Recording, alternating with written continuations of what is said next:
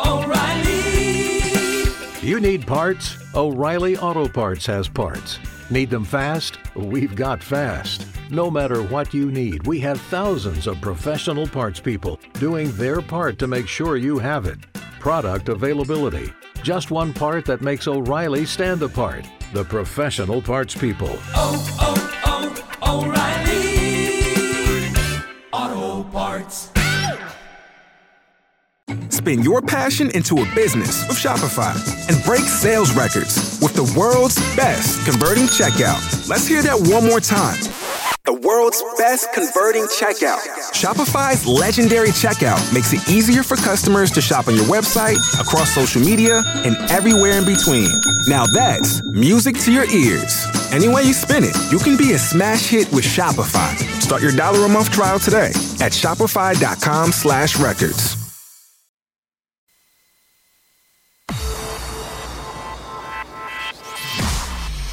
Irreverent, entertaining, cool. You're listening to LA Talk Radio.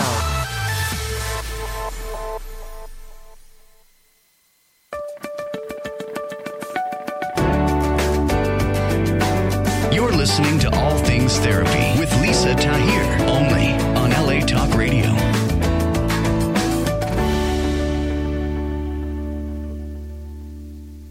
Welcome. All Things Therapy. I'm your host, Lisa Tahir. I'm a licensed clinical social worker practicing as an intuitive psychotherapist.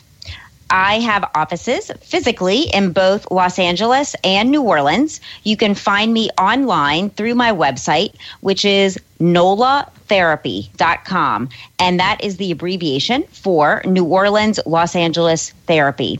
You can book sessions with me in person, by phone, FaceTime, or Skype. You can subscribe to this show on iTunes, Google Play, and YouTube through my site.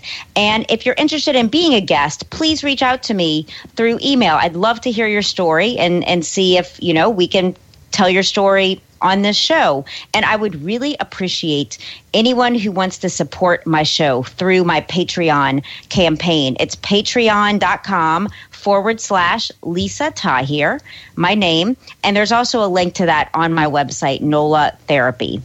So I am going to bring my guest on in just a few moments. I'm really happy to have with me today author Brian Payton Joyner. And in his former life, not so long ago, he was a corporate attorney for over 20 years. And he decided that he wanted to live more authentically. And today we're going to be talking about that, how he was able, how this shift came about in his life. And what does it take to be able to do something like this, to transition from one career into a totally different career, both emotionally and financially. So he wrote a book that I just finished last night, and it's called The Wisdom of Stones. And I was telling Brian before coming on the show that I read it in 3 days voraciously. It is such a good read. It's about a character that realized during the course of becoming a Baptist minister, which was his dream, when his Mima, his grandmother, was diagnosed with cancer, and he promised God that he would serve him and be a minister if he just kept her alive.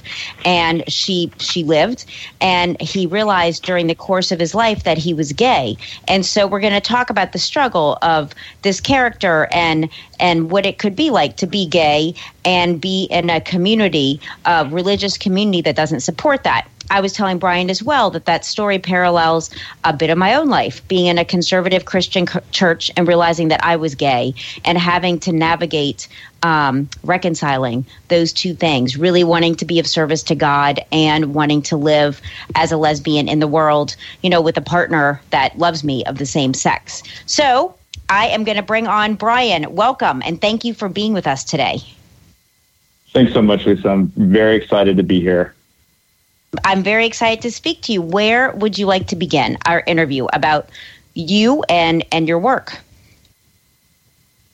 Well, why don't we just start with the really tough stuff and get that out of the way? Okay, let's do it. You talked about religion, and sort of before we came on, you were asking me if I was comfortable speaking about this in front of your audience, and I appreciate your sharing with them your story, and I thought I would be a little brave as well, and talk to them a little bit about how I grew up and my upbringing and sort of where I got to the point I am today.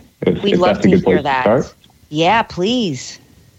We talked about growing up in a conservative Christian background, and I can absolutely relate to that. I grew up Southern Baptist in upstate South Carolina, and obviously that played a huge role in my life. We went to church from the time I was born. I'm sure I was dedicated as a baby to church, and we were shown these videos when I must have been like 5 or 6 years old. We were shown videos of really graphic images of people in hell. Wow. And it was one of these things where, as a 5-year-old, I was so moved by this. I went to the pastor and I said, look, I need to be saved, and I need to, I don't feel like I don't want to go to hell. He was like, well, you're too young. And I was talking theology with the preacher at my church at 5 years old. And that was sort of the time in my life when I realized that this was going to be a big deal for me. And I continued on, and when I started to hit puberty, I realized that I was different. I had different attractions from the other boys.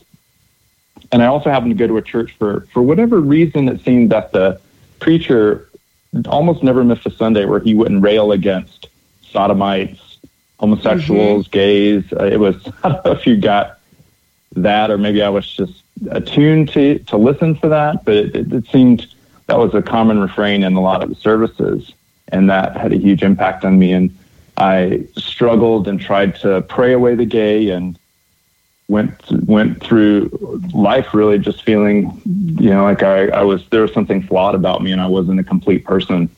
Yeah. And that's one of the really tragic things I think a lot of kids these days get as a message from the church, is that somehow you're broken. And that's one of the big messages that the sort of conversion therapy group tries to impose on them, is that you're flawed, you're broken. The path to wholeness, is one of the things. And I think that's a really damaging message. So one of the reasons that I wrote this book, and one of the strong themes in this book, is whatever side you come out on with regards to whether or not you can be gay and Christian, or whether or not you can reconcile gay with faith and, with sort of larger moral values. I think this notion that somehow people who have these feelings are broken and can be cured is just flat out wrong. And it's dangerous. Yeah. In your book, and for our listeners, in The Wisdom of Stones, I think you articulated this theme really well throughout the book, as far as, and it got me to think as well, looking back to when I went to meet with my pastor and such, like realizing I'm gay, and, I hear, like you said, these hellfire and brimstone messages, and like, this is just incompatible. Like, you're not this way. You weren't born this way. Like there's something wrong. You're broken, as you were just saying. And just that, placing, like, feeling like something's wrong with you is just a terrible way to live, and feeling like you have to look outside of yourself. Also, it can be so disconcerting and disorienting, and you articulate it really well in the character's struggle and belief, in his mentor as well, to guide him and lead him. And It turns out this mentor had a lot of flaws, that the character finally, learned. And that was pretty heartbreaking too, that sometimes ones that we look up to are flawed and not dealing with it, but trying to get everyone else to fix themselves, so to speak. Right. So how did you reconcile? In your own experience. It's ironic, because in the book, I would say the main, he's not a villain, because he sort of operates out of a place where he really thinks he's doing the right thing for the main character. And he really feels that it's his goal and it's his mission, and he's doing this out of a place of love to try and help the main character, Ben, with these same-sex attractions. But for me, really, what happened was I was at the same place as Ben in the novel. I was between my junior year and my senior year in college. And I was sort of almost at the breaking point where, I think I went to a very dark place in my life. And I went to the chaplain at the school that I went to, which is a liberal arts college in South Carolina. The school in the book is somewhat patterned on that. And I went to the chaplain, and the chaplain at this Baptist school said, well, hold on. You don't need to be cured of this. This is something that is perfectly acceptable, legitimate feelings that God has given you, that you're born with. And that after I picked up the pieces of my brain, which had exploded all over his office, I was like, what? And he actually had a lot of books that he'd ordered that were in our school library on the topic of being gay and Christian. And he, wrote them down. I went to the library, and this was back in the days before computers really, and looking in the card catalog, and went and found the books. And I was too afraid to check them out. So I remember finding the deepest, darkest place in the whole library and holed up there with these books that I read with another book in front of it in case someone were to happen to find me in the bowels of the library. And I read these books very quickly and just sort of had my eyes opened to what the Bible really says about homosexuality, and then what God and Jesus say, and what religion says about this topic in general. So it sounds like that transformed my life, and then I was able to move on. To move from a place of fear into a place of love of yourself and of God and of others and who you are is what I hear you saying. But that it started from a shame-based place, hiding, reading that material, even like the character Ben is hiding, reading, magazines that have guys in it. Like just that shame-based identity is so damaging and so devastating to one's self-esteem and ability then to create in one's world. So I love that you were able to find material to help you shift from fear to love of yourself. Yeah, and I think it's very important work that we all have to do, whether we're gay, straight, or whatever, is we all have things in our lives where we're ashamed of something that we've done, something that we are, something that someone's told us. And it's really grappling with that and sort of not necessarily trying to overcome that particular, character trait or whatever, but it's sort of acknowledging and living with that feeling and accepting who you are that allows you really to overcome that, sense of shame. And that's what I was able to do. And I'm sure you probably get in your clinical practice that you get a lot of patients who come to you with sort of these same feelings, and just sort of helping them to accept who they are and not recognizing that they have to change or be cured was really that was a critical point. And at that point, I was able to kind of really just have a huge leap forward in my life. Yes. That's beautiful. And, I've never spoken about this. This is my first time talking about this topic and my own coming out ever. So I feel a little nervous too. Wow. But your book, when it got sent to me, I didn't realize that's what it's about. And I was like, okay, Lisa, this is an opportunity. I feel like it helps me continue to heal from that time, being a part of that church that was loving and helped me in so many ways. But when it came to this issue, some of the things I was told, were very damaging. So it took a number of years for me to reconcile that God does love me being gay, and it is okay to love a woman and have a partnership with a woman, even though there's still people from that church that still would tell me I'm going to hell. Like those things, it's just damaging to tell people, and there's a good quote in your book somewhere about, the character Ben was just such a good orator, hey, we'll all be judged, but that's God's doing. Like, we don't need to do that to each other. That's my paraphrase. It was such a beautiful phrase in your book. Really well written. Thank you. I appreciate that. Yeah, I appreciate you talking about this as well, because I'm sure someone listening is experiencing questions around their sexuality and even the morality of it, the acceptance of it. So I hope that we're speaking to someone to know that it's okay to be who you are. And like Ben says, to live in the book, live life by one's own rules and be your authentic self. Yeah, that thread of live life by your own rules was something that I found as part of the Hobo Code. And we'll kind of steer off of this topic because it's been pretty heavy. Let's go ahead, yeah. For the first part. And I did a lot of research into hobos for the book because the grandpa character, who was sort of based on my grandfather in real life, who was a hobo and got kicked out of his house in Great Depression and rode the rails. I didn't really know that much about that particular period of time in our nation's history and about that particular group of people. But hobos were not sort of what we think of when we think of like bums or, people who would just kind of go from town to town for handouts. They were actually sort of considered themselves Yeah, they did. They considered themselves members of the crew on these trains, and they would go and they would try. They were the first really itinerant workers, and they would go and they would basically offer to do work for someone in exchange for a meal. And they had a very strong sense of ethics, and they have a meeting every year in Iowa. And one of the things that they did way back was come up with sort of a hobo code of ethics. And the first rule of the hobo code of ethics is to live life by your own rules. Don't let another person rule you. And when I came across that, I think, wow, what a cool theme for the book. And that sort of ties back in even with what I was taught sort of in church. And I'd say before we got into the, you're not supposed to do this, you're not supposed to do that, the basis for the Baptist faith back in the day was the priesthood of the believer, this concept that each individual has the right to decide what is right and what is wrong. Right. You have the right to do that for yourself.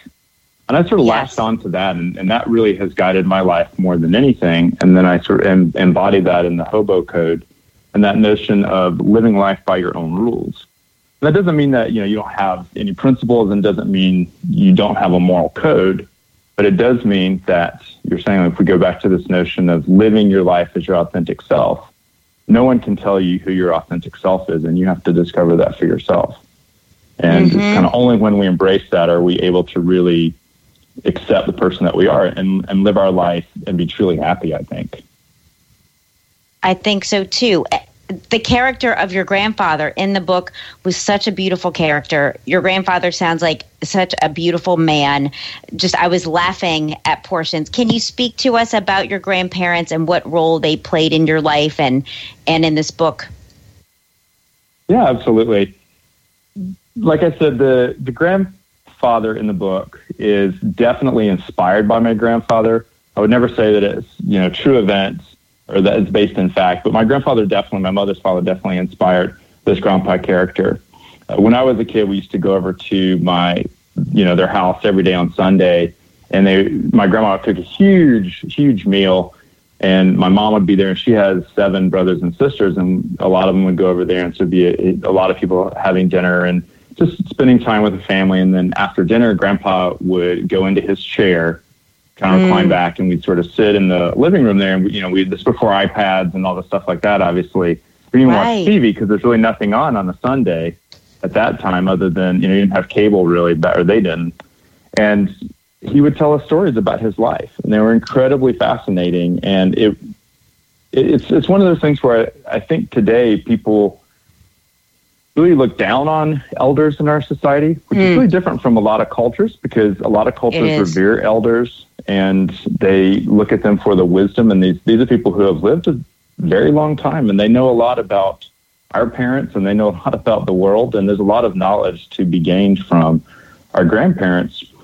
And so the character in the book was sort of based on my grandfather, who also had an incredible sense of humor and was really one of the kindest people that you'd ever meet. And I tried to honor my grandfather in the book, and I dedicated the book to him. You did honor him so well. So, hello? Yes, I'm still here. No, I didn't mean to cut you off. I'm just thinking you did honor him so well. Oh, thank you. In your book. Yeah. And did your grandfather trade you a stone for a story like in the book? Was that something you and he shared? I kind of wish that had been the case, but I came up with this idea when I was at a writing group in San Diego back when I first started writing, got really serious about it in 2010. I joined a group called San Diego Writers, Inc., INK. It's pretty clever. And we would meet on Tuesdays during lunchtime. We'd get a writing prompt, it'd be maybe 10 or 15 people, and you'd write free writing for maybe 10 minutes, 15 minutes, depending on how many people were there. The prompt that I got that day was to write about a collection. And just for whatever reason, popped into my mind the story about a 6-year-old boy who was on his grandparents' property, and he'd go down by the creek, and he would find stones, and he would take those stones and give them to his grandpa, who collected them. And then his grandfather would tell him a story. So he had this barter system of a stone for a story. And that that plot device became something that I became kind of obsessed with. I think as a writer, when you get an idea that you think is a good idea, you really just fixate on it. And I kept thinking over and over again, like, wow, that's such a neat idea for a story. Because I would tell it to somebody and they would sort of think for a minute, well, God, I guess that's not a new story. When you tell someone a story and they think it's already exists or it's already out there, you know you've got a good idea. Exactly. So I came up with that. And I was also working on sort of the memoir story about my life growing up. And I have always thought that a good parallel to same-sex relationships was interracial relationships, and a lot of the same rhetoric from the Bible and from the harms that will befall society and marriage in general that are used against gay couples were used against interracial couples back in the 50s and 60s, especially before the Levin Supreme Court case. And I wanted to parallel that and just sort of show the reader, hey, look, we had all these same arguments way back when, and look where we are today on, being able to accept couples of different races.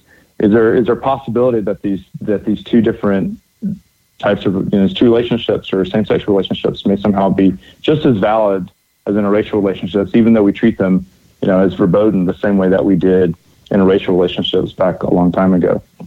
And so this is another thing I was, I hope I don't hit people over the head with my message with the hammer in the book, but I think the story sort of speaks for itself in terms of the stories that Grandpa tells about the love of his life that he had in the 1930s and the way that they sort of had to sneak around even to go on a date. Yes. And then sort of how the things ended. I wondered if anyone's ever given you the feedback that I'm about to share, reading your book and reading about Ben's grandfather, the character who was Ben's grandfather, and how just he was such a colorful character to our readers, and he made moonshine and would sell it. And I wondered, my grandfather grew up in Eureka Springs, Arkansas, and used to run moonshine with my grandmother's father.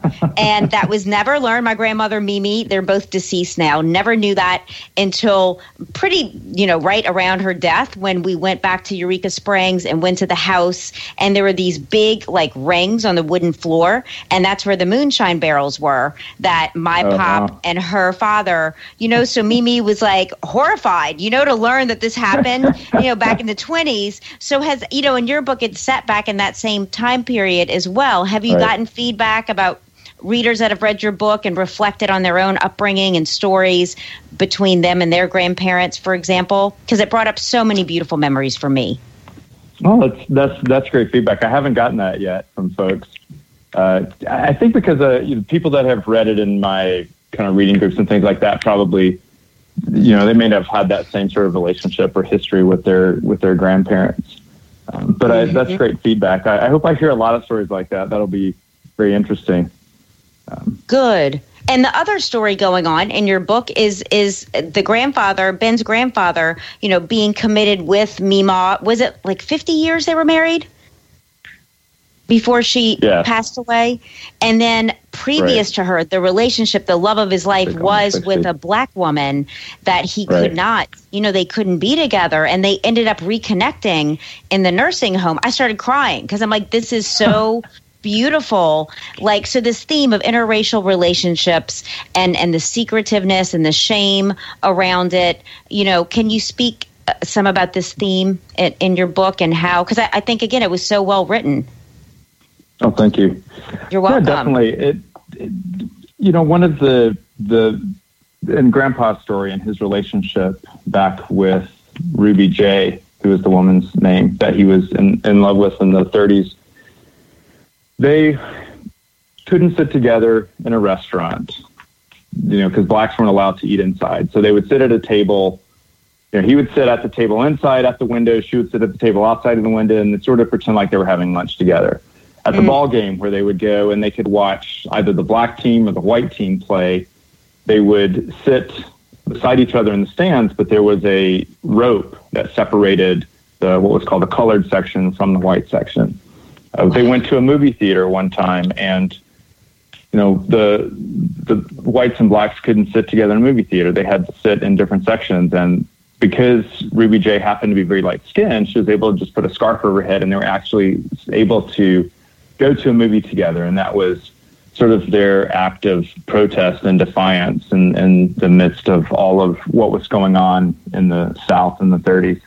And that was something that they felt so proud of themselves and were really happy that they'd sort of gotten away with that. And they got ahead of themselves and decided to go have a meal afterwards and went to this diner. And they were sitting there and the waitress comes up. And at that particular point in time when Ruby J decides she's going to take off her scarf and the waitress sees that her hair is a little bit kinkier than she would have expected. And they go over and get the manager, and the manager basically kicks them out of the restaurant and says a very nasty thing. And Grandpa just walks out. He doesn't stand up for her. He just sort of scurries out of the restaurant. It doesn't even wait for her to go with him.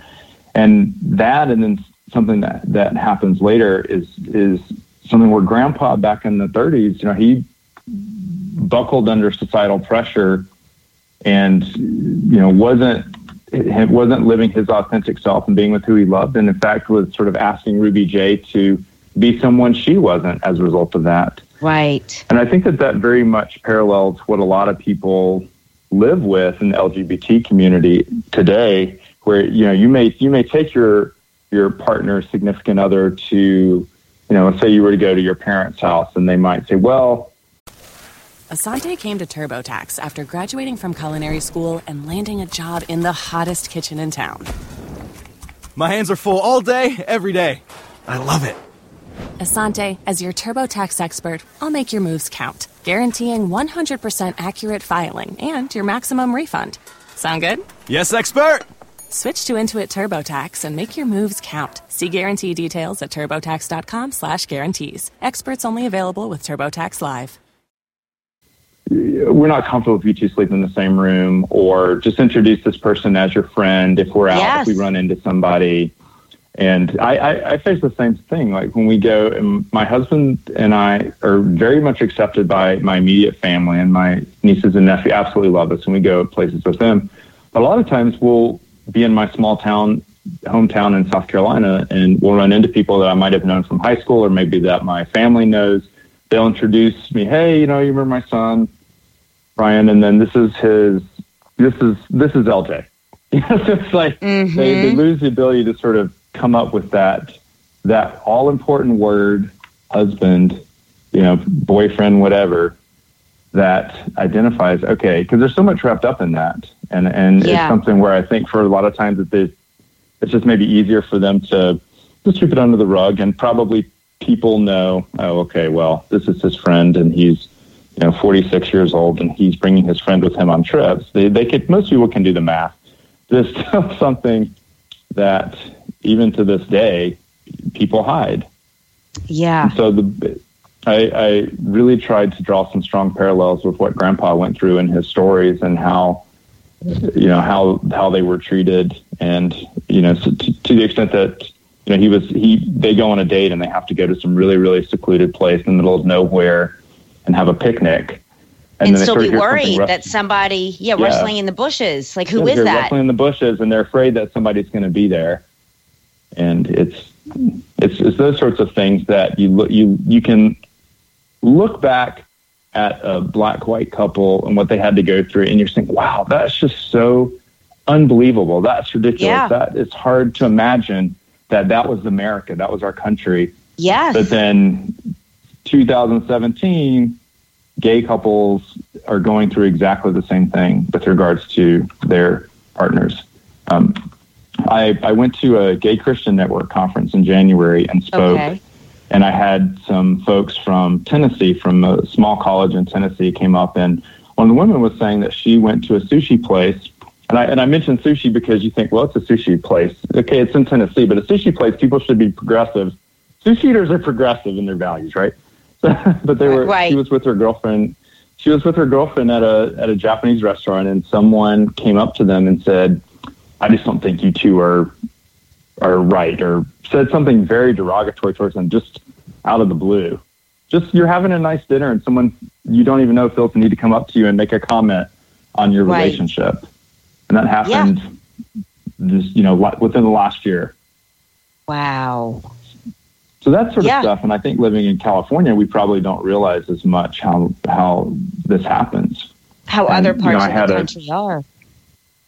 Right. And really, I have high hopes for the message in The Wisdom of Stones, and I would love for it to be sort of the Uncle Tom's Cabin, Rachel Carson, Silent Spring, that it just raises awareness of the issue of, being gay and, how that impacts people and what that means relative to being Christian, and where people can just sort of get to the point and recognize that, regardless of whether or not, and the character doesn't necessarily get to the point where he says, okay, yeah, I can be gay and I can have a relationship and I can be Christian as well, but at least he gets to the point where he's like, I'm okay, and this is the way God made me, and I don't need to be cured. And I would feel very happy if we could get to that point in our country where somehow being gay is not some super sin, which is sort of what I feel like we've elevated it to. That, I think the Christian church has pushed a lot more people away than it's really helped, by somehow elevating this particular thing that, it's an important part of our lives, but it's obviously not the entire person. But somehow they've made that be something that is, if you're gay, then you're just excluded from the community. And that's one thing I'd like to change in this country. So by writing this book, and did you intend, Brian, when you wrote this book, as far as the takeaways for readers, did that kind of evolve as the story developed, what it is that you'd like readers to take away? Because it got really deep and profound. Can you speak a little to that process? Yeah, I'll talk about it generically. I read a study that said 81% of people want to write a book, which I think is pretty. It just shows there's a lot of crazy people, but but I think a lot of people want to write a book. They think you have a story that's really interesting, and I think if you're disciplined, if you sit down, if you make time to write, and just block it out your schedule, you can write, probably, if you're really focused, you can write enough words for it to be a book. And that'd be about maybe 80 to 100,000 words. But taking that book and making it into a novel is where I think the real challenge arises. And that's what took me probably the longest period of time, because I wrote the book, the 90,000 words, over a 3-month period in 2010. But it took me a much longer period after that of sending it out, having people read it, have people comment on it, before I got to the point. It's like, okay, well, let me take these words and make it into a novel that has this sort of story arc that gets to the point. And what really, and to answer your question on, how did I get to this sort of really deep point at the end of the book, was it was at a lot of people reading it and commenting on it. And the initial ending, even as late as last year, after probably 3 or 4 really substantive drafts, people, the content editors that read it, just hated the ending.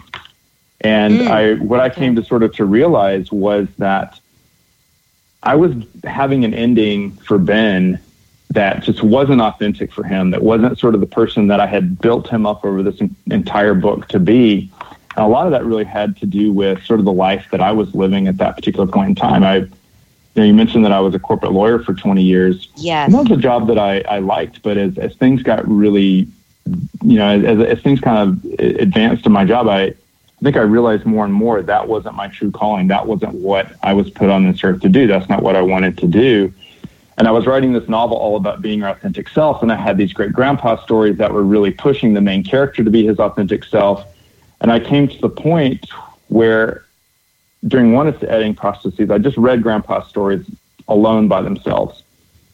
And it hit me like a ton of bricks that, wow, these stories are pushing me in my personal life to recognize that I can't continue on doing this job as an attorney. It's literally like a piece of my soul is just getting eaten up, and I'm leaving it there at the office every day. And I'm very unsatisfied. And that was really what was keeping me from finishing the book and making the book the best book that it could be, because I had become so intertwined with Ben and his struggles and what he was going through. And I was sort of going through a similar thing about being my authentic self in my real life, that I was shackling myself and shackling Ben. And when I said, okay, let me address the problems in my own life. Let me take grandpa's stories to heart in my personal life. What change do I need to make? And I realized I needed to figure out a way where I could leave that particular career and then move on to a career as a writer, because it was what I was passionate about. And that was the point where when I said, look, let me figure out how I can move on and be someone different in my life. That was the point where the novel just crystallized and the ending came to me, and I started writing with a passion that I really hadn't had up to that point. And the story just sort of morphed into this ending that I hope people, it may not be the ending that people want, but I think it's the ending that the book needed. And it was, yes. And it sort of was reflected then in my life where I said, okay, let me set a date. And this was in January of 2016. I said, okay, arbitrary date, but it's symbolic. July 4th, 2016, I will have resolved my work situation, and that will be my Independence Day. I talked with my husband, and we figured out a plan. It wasn't like I went in the next day and quit, but we figured out a plan and said, hey, what can we do so that I can pursue what I'm passionate about? And he was all on board with it because he knew that I wasn't happy doing what I was doing, and he wanted me to live the authentic life and be the person that I was supposed to be. So he was fully supportive. And in fact, a couple months ago, I got a great opportunity to go back and be a lawyer. I mean, really almost the dream job. If I were, probably a year ago looking and saying, well, what would be the job that I could sort of create from scratch, or 2 years ago, I guess, create and say this would be the dream job, that somehow became available. And I was going to talk to the person, and he's like, look, even if this is the job for you, they offer you all this money, I don't want you to take this job. Mm-hmm. Because everything that we're doing, I believe in you, I have faith, you're on your right path, and you shouldn't deviate from that. And that's when you've won the relationship lottery. Totally, you have. When you have that person that makes you the person you are supposed to be, makes you a better you. And wants to see you get there and support you in that. Right. Yeah, I'm hearing the themes of evolution as you've been talking, and I'm constructing a timeline in my head that you're writing this book in 2010 while you were still a corporate attorney. And I also listened to an interview with you that was on the news on your website, BrianPaytonJoyner.com. And you spoke about over the years of being an attorney, which I know you loved at first. It started to feel like you're leaving a piece of your soul there, and writing started to feel more of a connection and passing. So your evolution, you changed, your partner supported you, and the belief started to grow that you could actually live as an author. And then it sounds like this dream opportunity to be an attorney in a way that suits your evolution and growth also presented. Would that be accurate? Right. And that was a job that I had to turn down because it wasn't something that, even though it would have been the perfect attorney job, it just wasn't where I wanted to go in my next step. That was sort of like the fates tempting me and saying, are you sure that you're making the right decision? I said, no, I'm absolutely making the right decision. And it's hard, it's even when you do something you love, it's still challenging. I wake up every day and love what I do, but it's hard, being people joke that, oh, how's retirement? And I probably get a little offended by that because I feel like I'm probably working harder more than I ever have before. Because if you're a writer in this day and age, you're really an entrepreneur, and you're developing your product, you're marketing it, you're doing PR. You have to do everything for yourself. It's like a one-man shop. Yeah, there's a lot going on. It's exercising a different muscle that's, I think, not as well known as, saying you're a corporate attorney.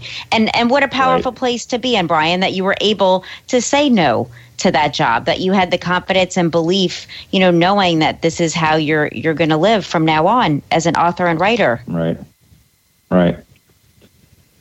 Yeah, it's scary fun. I'm thinking too. I'm wondering what your family thought of this transition. Well, since they've been a theme in the book and such. Yeah, it's not anything that my parents. They were very happy that I was a successful corporate lawyer.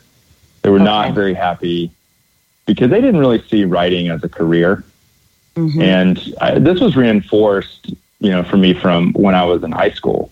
I've written short stories since the time I was like 6 years old when I wrote this story about two shoes that fell in love. They were two left shoes, and they fell in love, and they wanted to be together, but the world said, you left shoes can only be with right shoes. Oh. So the left shoes ended up defying the world, and they ended up getting married, and then after a couple of years, they had kids. And that was my first bad pun I think I ever wrote. And, there's a lot of bad puns probably in the Wisdom of Stones, but I took out a lot of them, but I won't guarantee there aren't a lot still in there. But that was sort of my first thing in writing. And then I'll just sort of finish this point quickly. And then when I was in 10th grade, I was given the opportunity to participate in a scholarship, like a summer program in this college near us, and do a creative writing program. And I just, my parents were like, well, why would you spend your summer doing that? And it's not like that's a career. And that was really reinforced for me sort of my entire life was, well, writing is not really a career. And so in fact, I went to the doctor a couple months ago, and he was asking me, oh, what's your career? And I said, writer. And he was looking on his drop-down menu. It wasn't even listed on there. That's interesting. It was like waiter, woodworker, winemaker, zoologist. No writer. So I'm like, no writer, no author, no novelist. So even then I was like, okay, the doctor's telling me I don't have a career. Wow. But, the story you just shared about the two left shoes, there's so much metaphor in that story as well. Like the themes that you have been addressing since you were young, I think have to do with, the experience as this book addresses with the LGBT community and, like saying that two, people can't fit together, society saying that, and you have written in many different ways that, yes, we can. Right. Going back to when you wrote that story about the two left shoes. Right. Yeah. My mom, how good mothers do, they keep all your stuff like that. And she sent me this thing, and I don't know where she pulls these things out of, but she seems to have this collection of my writings that she'll send me at different times. And she sent me something recently that was my high school valedictorian graduation speech that I wrote as sort of a joke because we had to write on the theme was knowledge.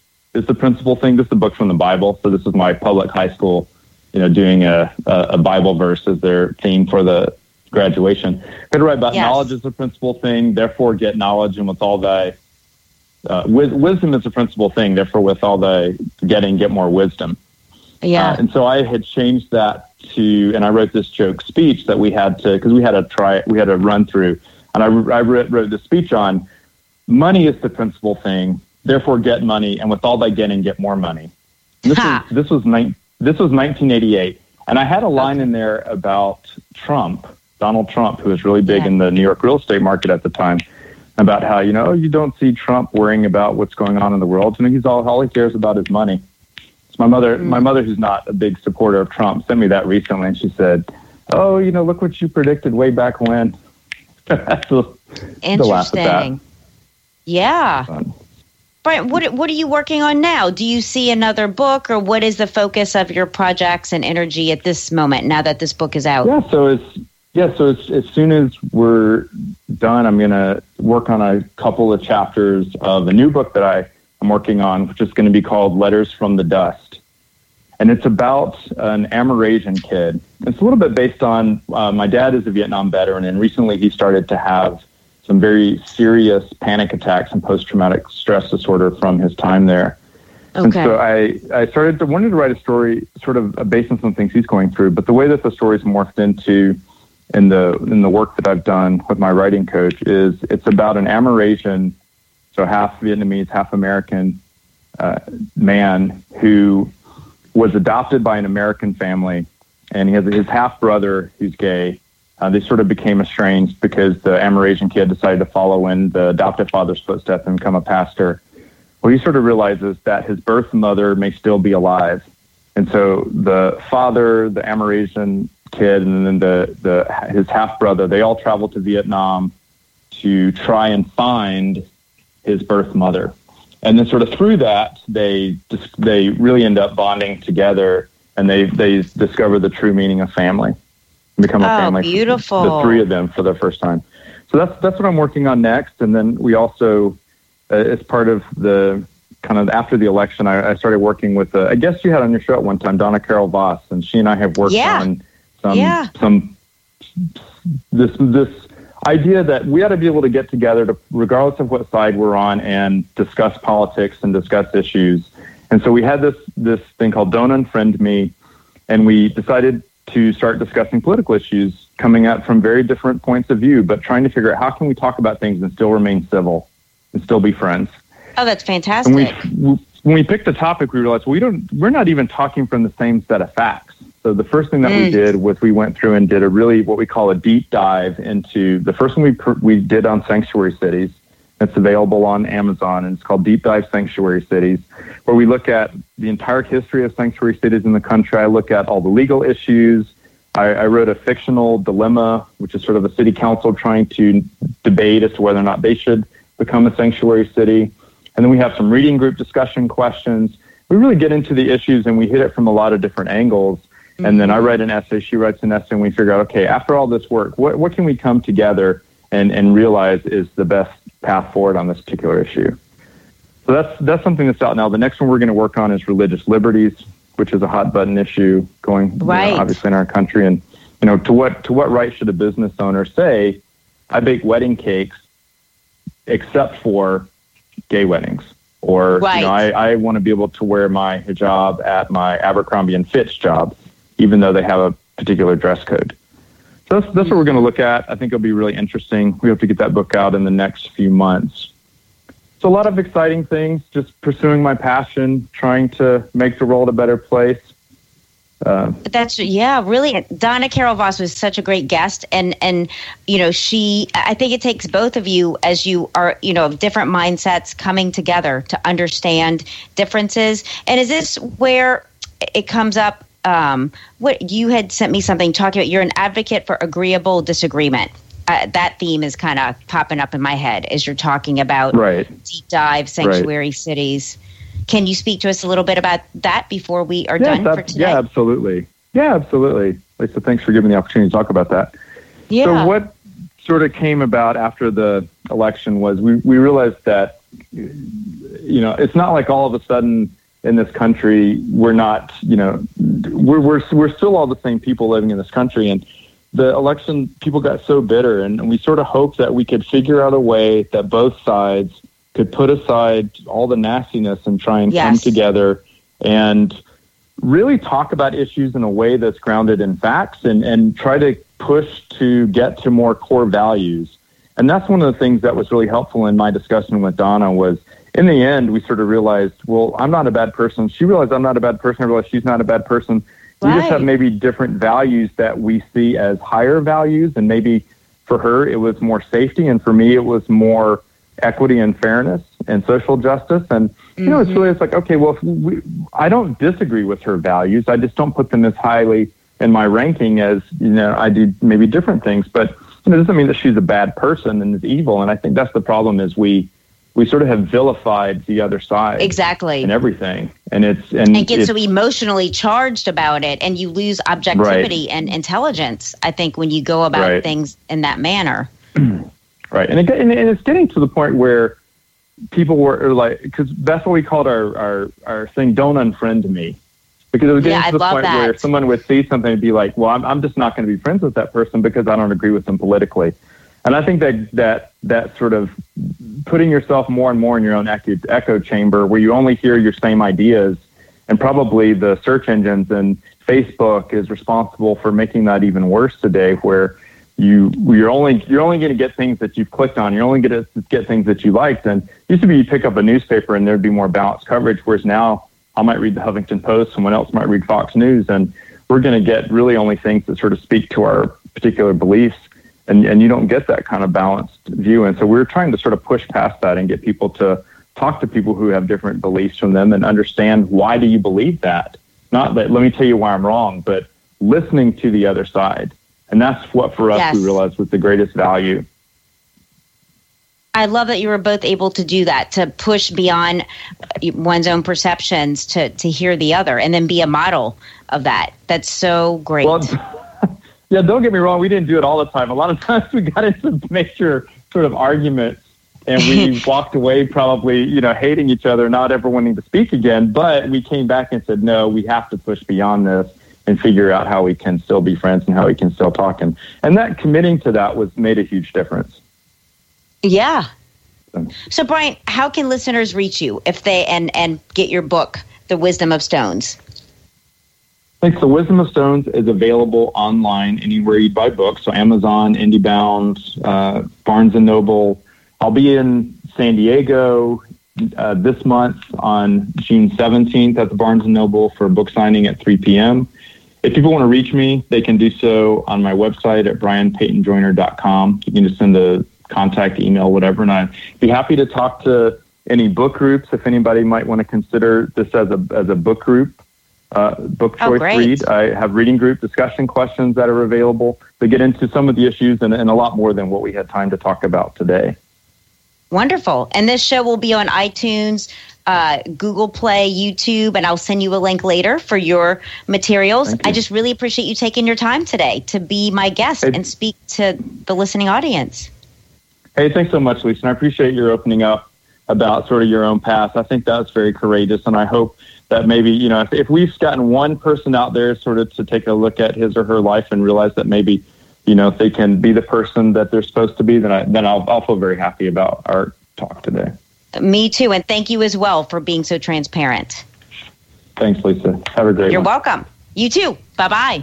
Bye. That concludes our show for today. Join me next week as I bring you another interview with a guest. Take care, everyone. Bye-bye.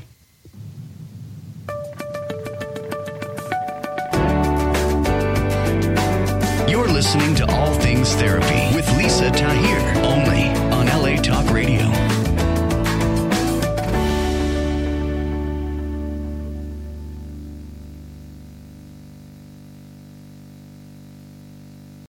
Join us today during the Jeep Celebration event. Right now, get 20% below MSRP for an average of $15,178 under MSRP on the purchase of a 2023 Jeep Grand Cherokee Overland 4xE or Summit 4xE. Not compatible with lease offers or with any other consumer incentive offers. $15,178 average based on 20% below average MSRP from all 2023 Grand Cherokee Overland 4xE and Summit 4xE models in dealer stock. Residency restrictions apply. Take retail delivery from dealer stock by 4/1. Jeep is a registered trademark. Has the winter season taken a toll on your tile, upholstery, carpet? Call Cyclone Cleaners, 570-726-6200. For all your carpet, upholstery, and ceramic tile cleaning needs, it's Cyclone Cleaners, also offering odor treatment and soil and stain guard. Choose the only cleaning company that supplies the water to clean your home and disposes of it when they are finished. Call Cyclone Cleaners to schedule your cleaning today, 570-726-6200.